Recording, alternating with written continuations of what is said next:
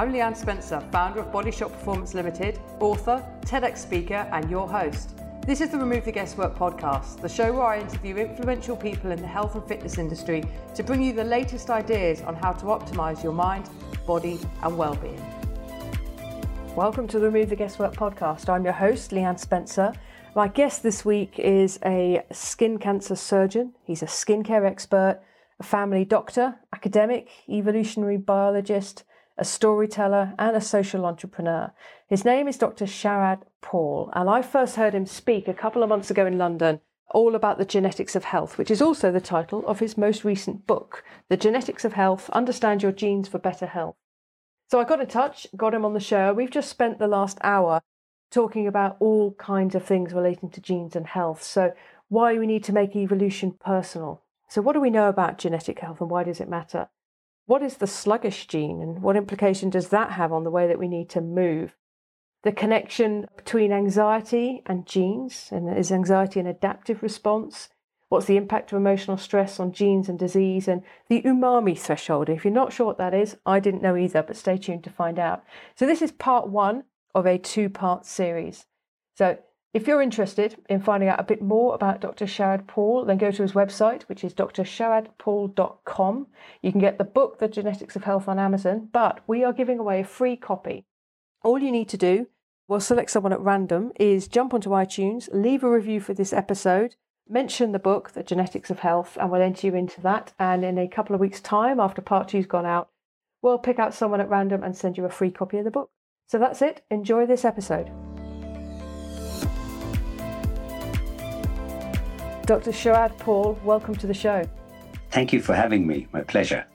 Oh, well, I'm delighted we could get you on. So I've seen you before, but you won't have seen me. I heard you speak a few months ago in London in what was a jam-packed value for money talk based on your new book, which is The Genetics of Health, Understand Your Genes for Better Health. So I quickly grabbed a copy.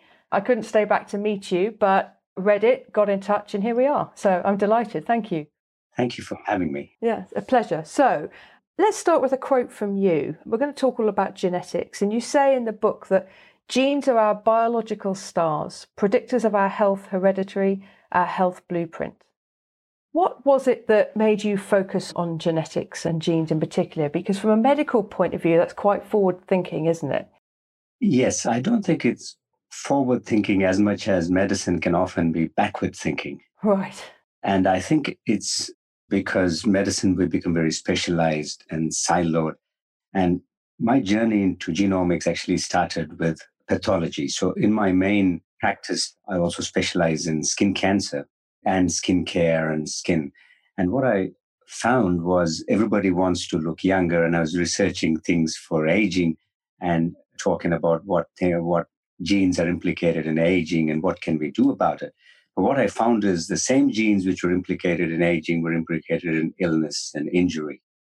Yet, when somebody comes with an advanced melanoma, skin cancer, for example, the first thing we test is the genes to see what drugs they would respond to. But we don't do the same when it comes to wellness. So my question was, so what about, coffee? Is it good for me or you or somebody else? What about how do you metabolize vitamin C? Why don't we even test these things which have massive health implications? Yeah. Going back to your quote, there are also some misconceptions. So, for example, Angelina Jolie made gene testing famous, right? With the BRCA gene. Yes, that's right. Yeah. But as you know, 90% of the people who get breast cancer won't have the gene. Mm-hmm. Right. So the simplest thing to think about is genes are a blueprint, but they're not our destiny. And I think that's where that quote you are referring to came from. So my thinking was, yes, it is your blueprint, but you are in charge of your blueprint and you can actually modify your blueprint. So it doesn't have to become your destiny. I've heard it described that genes load the gun, but environment pulls the trigger. That's true. And you, to a large degree, Yes. Of course, because your environment is both external and internal, right? Mm-hmm. So the external environment, pollution, things like that, you don't have much control if you're living in London. Yeah. But the internal environment is what you put into your bodies and that you can control. So I think that's the way to look at it. Yeah. I agree. And I think one of the big trends right now in my particular sort of niche of health and fitness, which is non-medical, is personalization. I don't want one size fits all. I don't care what worked for you. I can maybe take that into account, but I'm really interested in what's going to work for me. And to do that, you need to do testing, not just genetic testing, but gut testing and many different types of testing. And what I thought was very empowering and interesting about the book and your talk is that you completely get that. And that's the message that you're trying to push. But to take an expression from the contents page of your book, Making Evolution Personal, why does that really matter? And what do we currently know about how we can do that effectively and efficaciously? Yeah. Again, that chapter, I mean, when I started off, I was astounded that we can, for example, even today, test people with a propensity for side effects from certain medications. So people are very commonly on anti-inflammatory drugs or anticoagulants, and we can actually predict which people of those will end up getting a bleed or end up getting. Yet we don't test it. We just prescribe it everybody, put it in the disclaimer, and then they get the side effect. Then it fucks up their life. And what I was astounded is, why are we not taking a personal approach to things?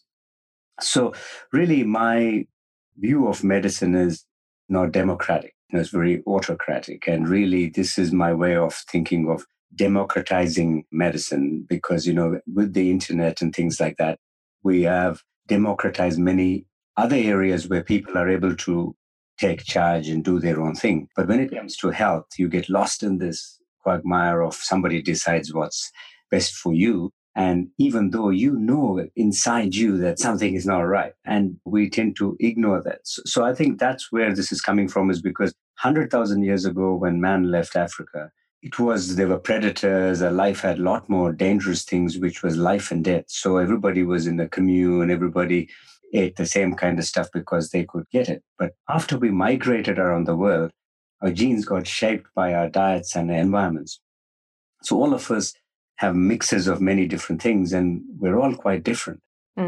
Interestingly, now we are more and more eating similarly, but not necessarily the foods we evolved to eat. So because, you come to London, you can eat Thai food, you can eat whatever food you want, and it's the same here. Yeah. So I think that's why it's even more important that you know your basic gene profile for wellness, because then you can actually, you don't have to be fussy, but you can, within limits, you can actually tailor your diet and lifestyle so you're actually fit and healthy. Yeah. Let's talk about some of the genes. I think, as you've said, we understand why it matters. We need to personalize in order to match ourselves to the right diets, to make sure that we're getting the right balance of, let's say, for example, caffeine, because we can, there are genes that indicate your sensitivity for caffeine, to make sure we're getting the right balance of micronutrients, because there are genes that indicate our sensitivity or requirements, I suppose, for things like vitamin D and B6 and B12 and so on. I mean, how much do you think this is in the realm of the rich or the very privileged at the moment? I think it is not for any other reason that mainstream healthcare hasn't embraced it yet. But I think it's really only a matter of time. Yeah. And it's interesting. I've often said this in medical talks, and a lot of major advances in medicine, because it's a very structured, a guild-like field, like law, for example, come from outside the field, not from within the field. So I actually think in 15 years or even possibly 10 years, it would be a no-brainer for the NHS, for example, to make sure that the public tested by your GPs. They've started this 100,000 genome project, but that's really focusing on the other end of illnesses and cancers and things like that. But I really think when you're talking about genes, the vitamin C gene is a very, very good example, and one I like to make. Say, 1 in 5 people carry a gene which is a deletion variant of the GSTT1, which means they don't metabolize vitamin C properly. So for these people, let's just say from your 20s when you're at university, per year, your waist circumference goes up a teeny bit, your blood pressure goes up a teeny bit, your sugar goes up a teeny bit. But this is so gradual that if you tested every 2 to 3 years, you wouldn't pick anything is wrong. But when the men or women are in their 40s to 50s, they've got prediabetes, or they're overweight, or they've got high blood pressure, right? Now, what's interesting is that these are the people who typically will say, oh, I no longer look like what I did at uni. And it would be many of us, because 1 in 5. But what's interesting with these people is that this could have just been prevented if they knew by eating an extra orange or an extra red pepper a day or something like that. And how expensive is that compared to once they get on to medication on which they have to remain for the rest of their lives? Yeah. Because once you're on high blood pressure medication or diabetes medication, let's face it, very few of them get off it. Yeah. And the point is, but the health system only gets interested in you, even the NHS at the moment. You can't refer anybody anywhere because they wouldn't be interested in seeing you. So in my view, that's a no-brainer because the cost will drive it. So actually, in my view, it will happen the other way around, simply because there is no money to pay for healthcare illness model. Doesn't matter if it's a fully private system, US, or virtually fully public like UK, or a hybrid system like what we have down under. Nobody will be able to pay for it. And I think that's where the changes will come. Bizarrely, it'll come because of money men and not health people. Yeah, so it's going to be cheaper to prevent than it is to cure. Absolutely, yeah. Okay. All right, let's talk about some of the genes that you discuss in the book. Let's start with what you call the sluggish gene. I think that was the essence of the talk that I came to, the lazy gene, it was being nicknamed. Yes. Tell us, we know many reasons why we need to move for physical health and for brain health as well, but why does it matter from a genetic standpoint? First of all, the most important reason to move is because the brain evolved for movement. Mm-hmm. So plenty of examples in evolution, and the sea squirt is a very good example. It's like a creature lives at the bottom of the sea. It has two life forms. So one part of its life, it's mobile and it's going around in tentacles.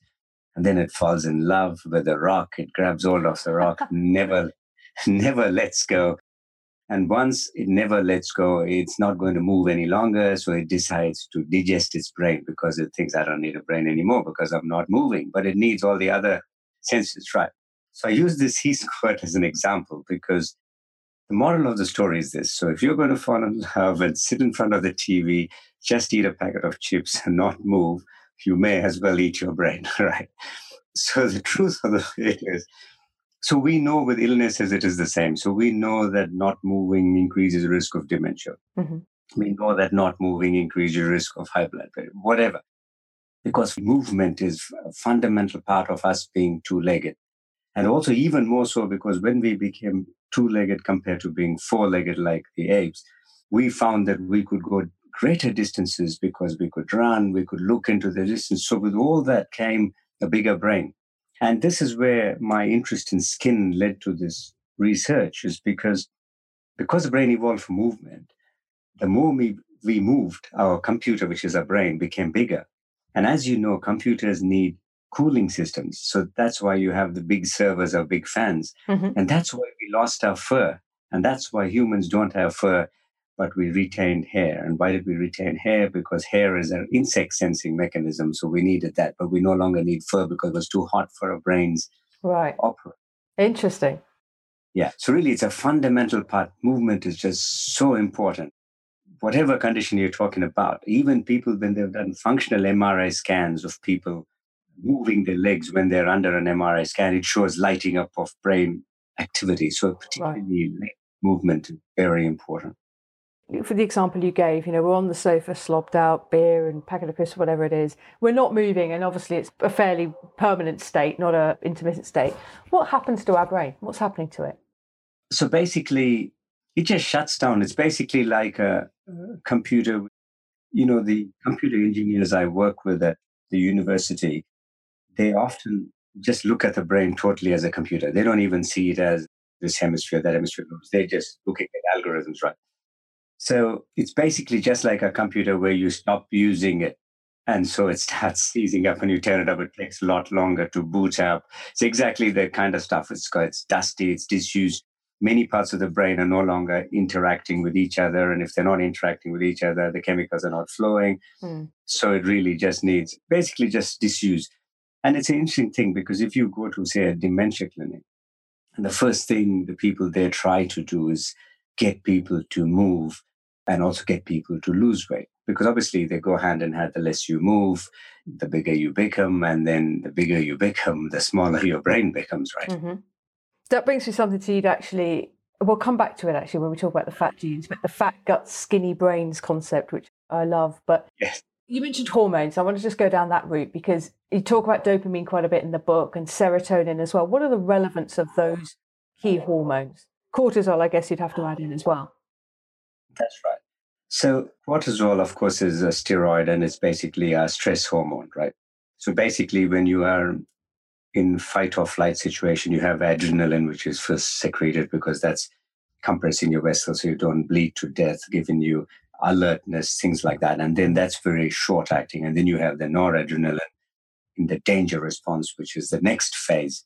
And then you have the cortisol, which sort of suppresses your immune system so that if you're now wounded, you sort of cope with a bit pain a bit better and it suppresses everything so your immune system is not over attacking things. So in short bursts, these things are useful. But if you're under chronic stress, then of course you're constantly immune suppressed. So that's the importance of cortisol. Now, dopamine is different because dopamine is really our pleasure particle, pretty much, right? So in fact, there is evidence that if you look back in history, and it's the time when we started consuming more meat, because obviously you're eating meat and you're eating the dopamine in these other animals. And with our diets becoming more dopaminergic, and of course, nowadays, a lot of our diets are dopaminergic because the food manufacturers in processed foods can add a lot of those stuff. So what you find is that actually makes you more, not only pleasure seeking, but you also become more grandiose. So you're more likely to believe in something outlandish.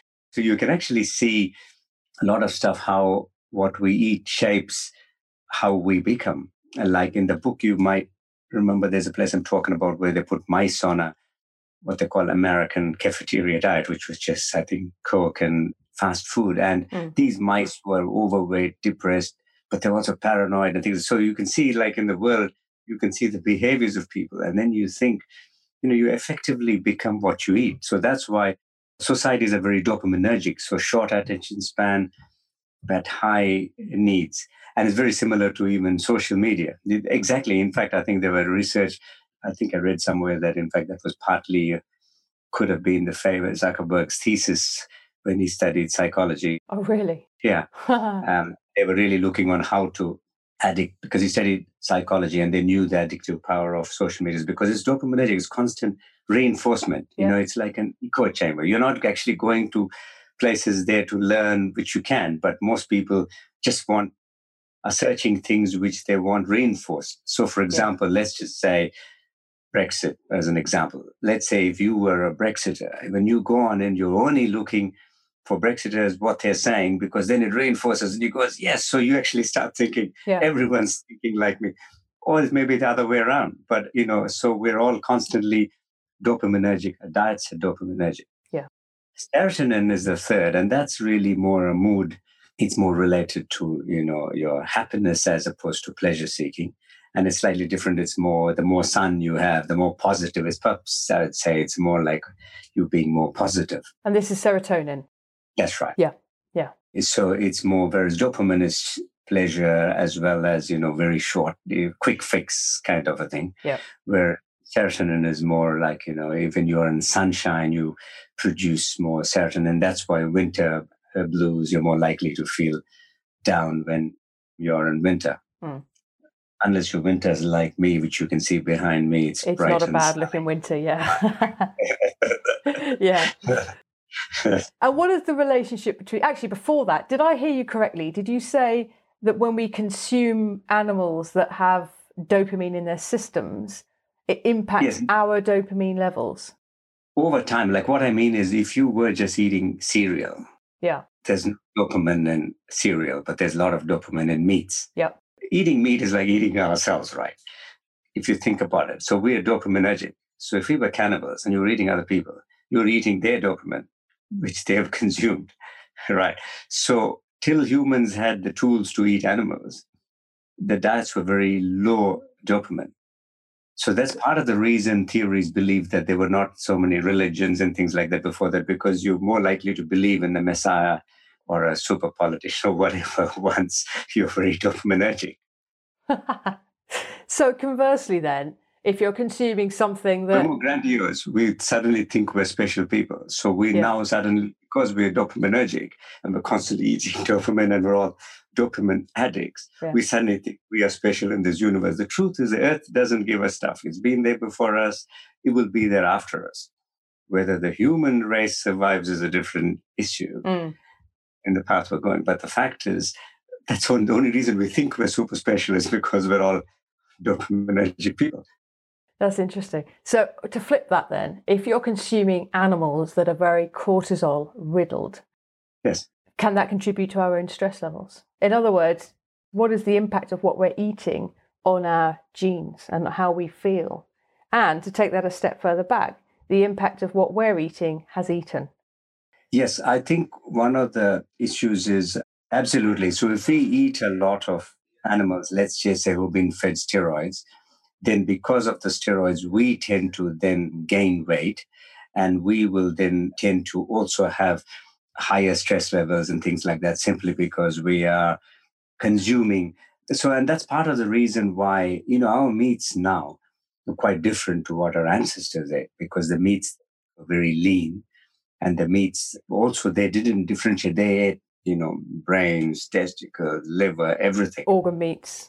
That's right. Yeah. So, but what's interesting with that is that some of those parts of the body had omega 3. So our ratios also of omega 6 to omega 3, which we mentioned in the book, is a big part of health in society. So if you look at the fossils of ancient man and you study it, their omega 6 to omega 3 was almost 1-to-1. Whereas today, our omega 6 to omega 3 is in some cases 10-to-1, 15-to-1, 6-to-1. And we know that everything from breast cancer goes up when your omega 6 to omega 3 ratio is too high, rheumatoid arthritis, diabetes. So these are all things we constantly hear more of than we used to hear in the past. And that's because even the lot of oils we think are good, they may be so, but it's the ratio of these fats, which is how we evolved, which is now out of kilter because our diets are so processed and we don't have enough fish and we have too much meats and processed meats. So omega-3 and 6, to clarify, they are fatty acids that are very good for brain health and cognitive health as well as general health. 3 we need to get from an external source such as fish. Omega-6 we can produce endogenously, can't we? So within the body. I think the body is pretty poor in general at producing. So these are almost like, I think in a crudest way, not as scientific, but a crude way of describing this. These are like vitamins of the fats, right? Because vitamins, by definition, you don't produce much. You can vitamin D a little bit, but you really have to take it in. But the difference with omega-6 and the omega-3s in fish oils, but there's some vegetable sources like flaxseed, and also walnuts have some omega-3 as well. Now, the thing with this omega-3 and omega-6 is in a lot of the other oils, where, sunflower oil, various things. The reason they became popular is because people were looking at cholesterol in its purity, and they were thinking, because we don't want to have too much cholesterol, we should be therefore eating these other oils. But then you were consuming too many of these other oils at the expense of eating fish and things like that. So that's how our ratios went out of kilter. Right. And yes, absolutely. So for brain function, various things, there's subtle differences between the different omega-3s. Is like the omega-3s, which are sourced from walnuts and flaxseed and things, they're actually also good for you. But from a fish source has a higher rate of being converted to the DHAs and things, which are much better for brain function. Whereas those are still good for like cardiovascular function. So it is really, as a bottom line, a simple thing would be more plant foods, less red meat, more fish would be overall summary.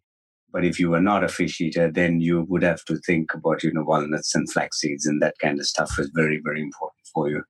And of course, if you didn't want to do this on guesswork, you'd need to have a blood test to tell you where you're at right now. Absolutely. And then use a DNA test to tell you what your requirements are, your very unique genetic requirements are for something like that.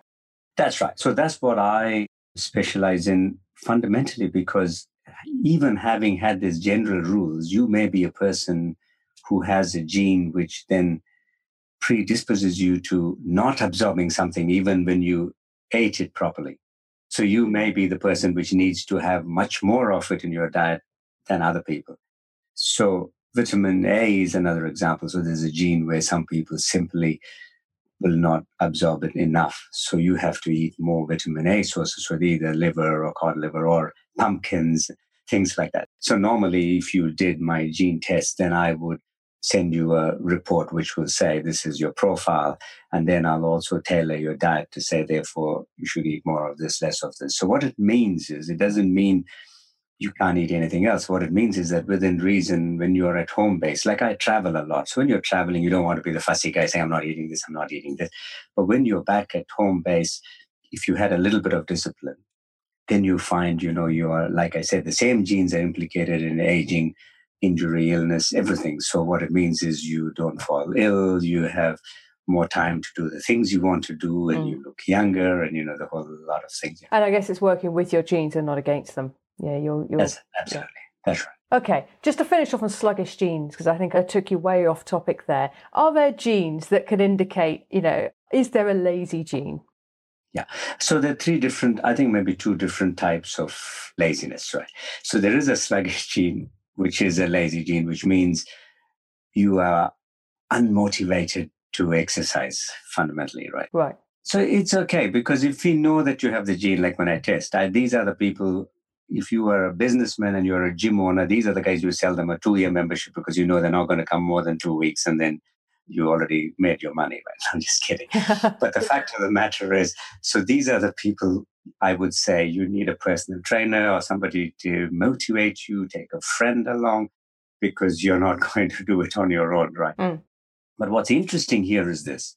If you put the people with these genes on specifically more tailored endurance exercise, you start expressing other genes which changes you. Right. So this is why you often see somebody's taken up running or cycling, and you never thought you running or cycling. If you think of the person as a runner or a cyclist, you would have laughed.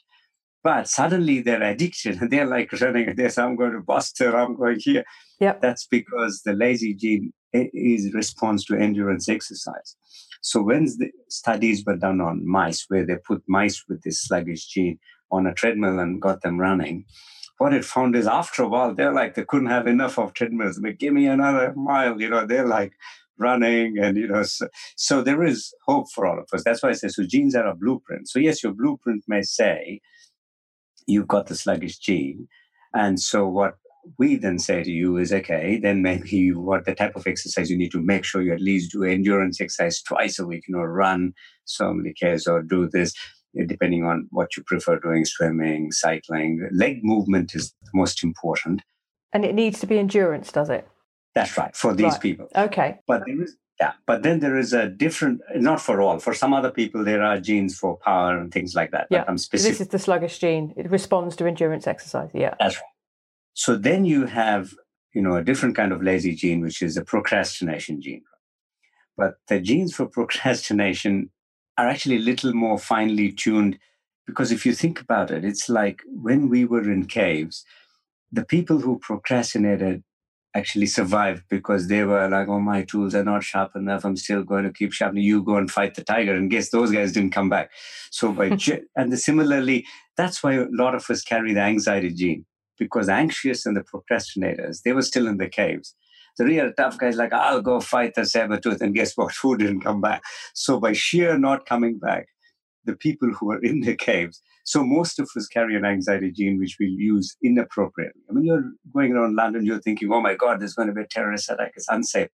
Fact of the matter is, London is much safer now than it was in Shakespeare's time. I think I mentioned it in the book. Yeah, you do. I can't remember, but it was something like crazy, like maybe 1 in 500 were being murdered. If you had that kind of a murder rate, including all this terrorism, everything else, it's like 1,000 times safe. That'd be horrific. Yeah. But we don't feel that. Why? Because we carry this anxiety gene. And why do we carry this gene? Because we survived. We were still in the caves. We were the scaredy cats. So the real bravehearts all went and tried to fight and didn't come back because life was very dangerous. And so the procrastinators were a subset of those who also survived. But the procrastinators are actually high achievers, because what happens is, if you're procrastinating, we've found from studies is you know that your plan is not right. So what I'm trying to get at is, let's just say it's you and you are starting a new business. Let's just say you're starting a business as training people. if you go back over your history and you looked at the time when it took you the longest to get things off the ground, and you thought of it, what if I had got it off the ground at that point in time?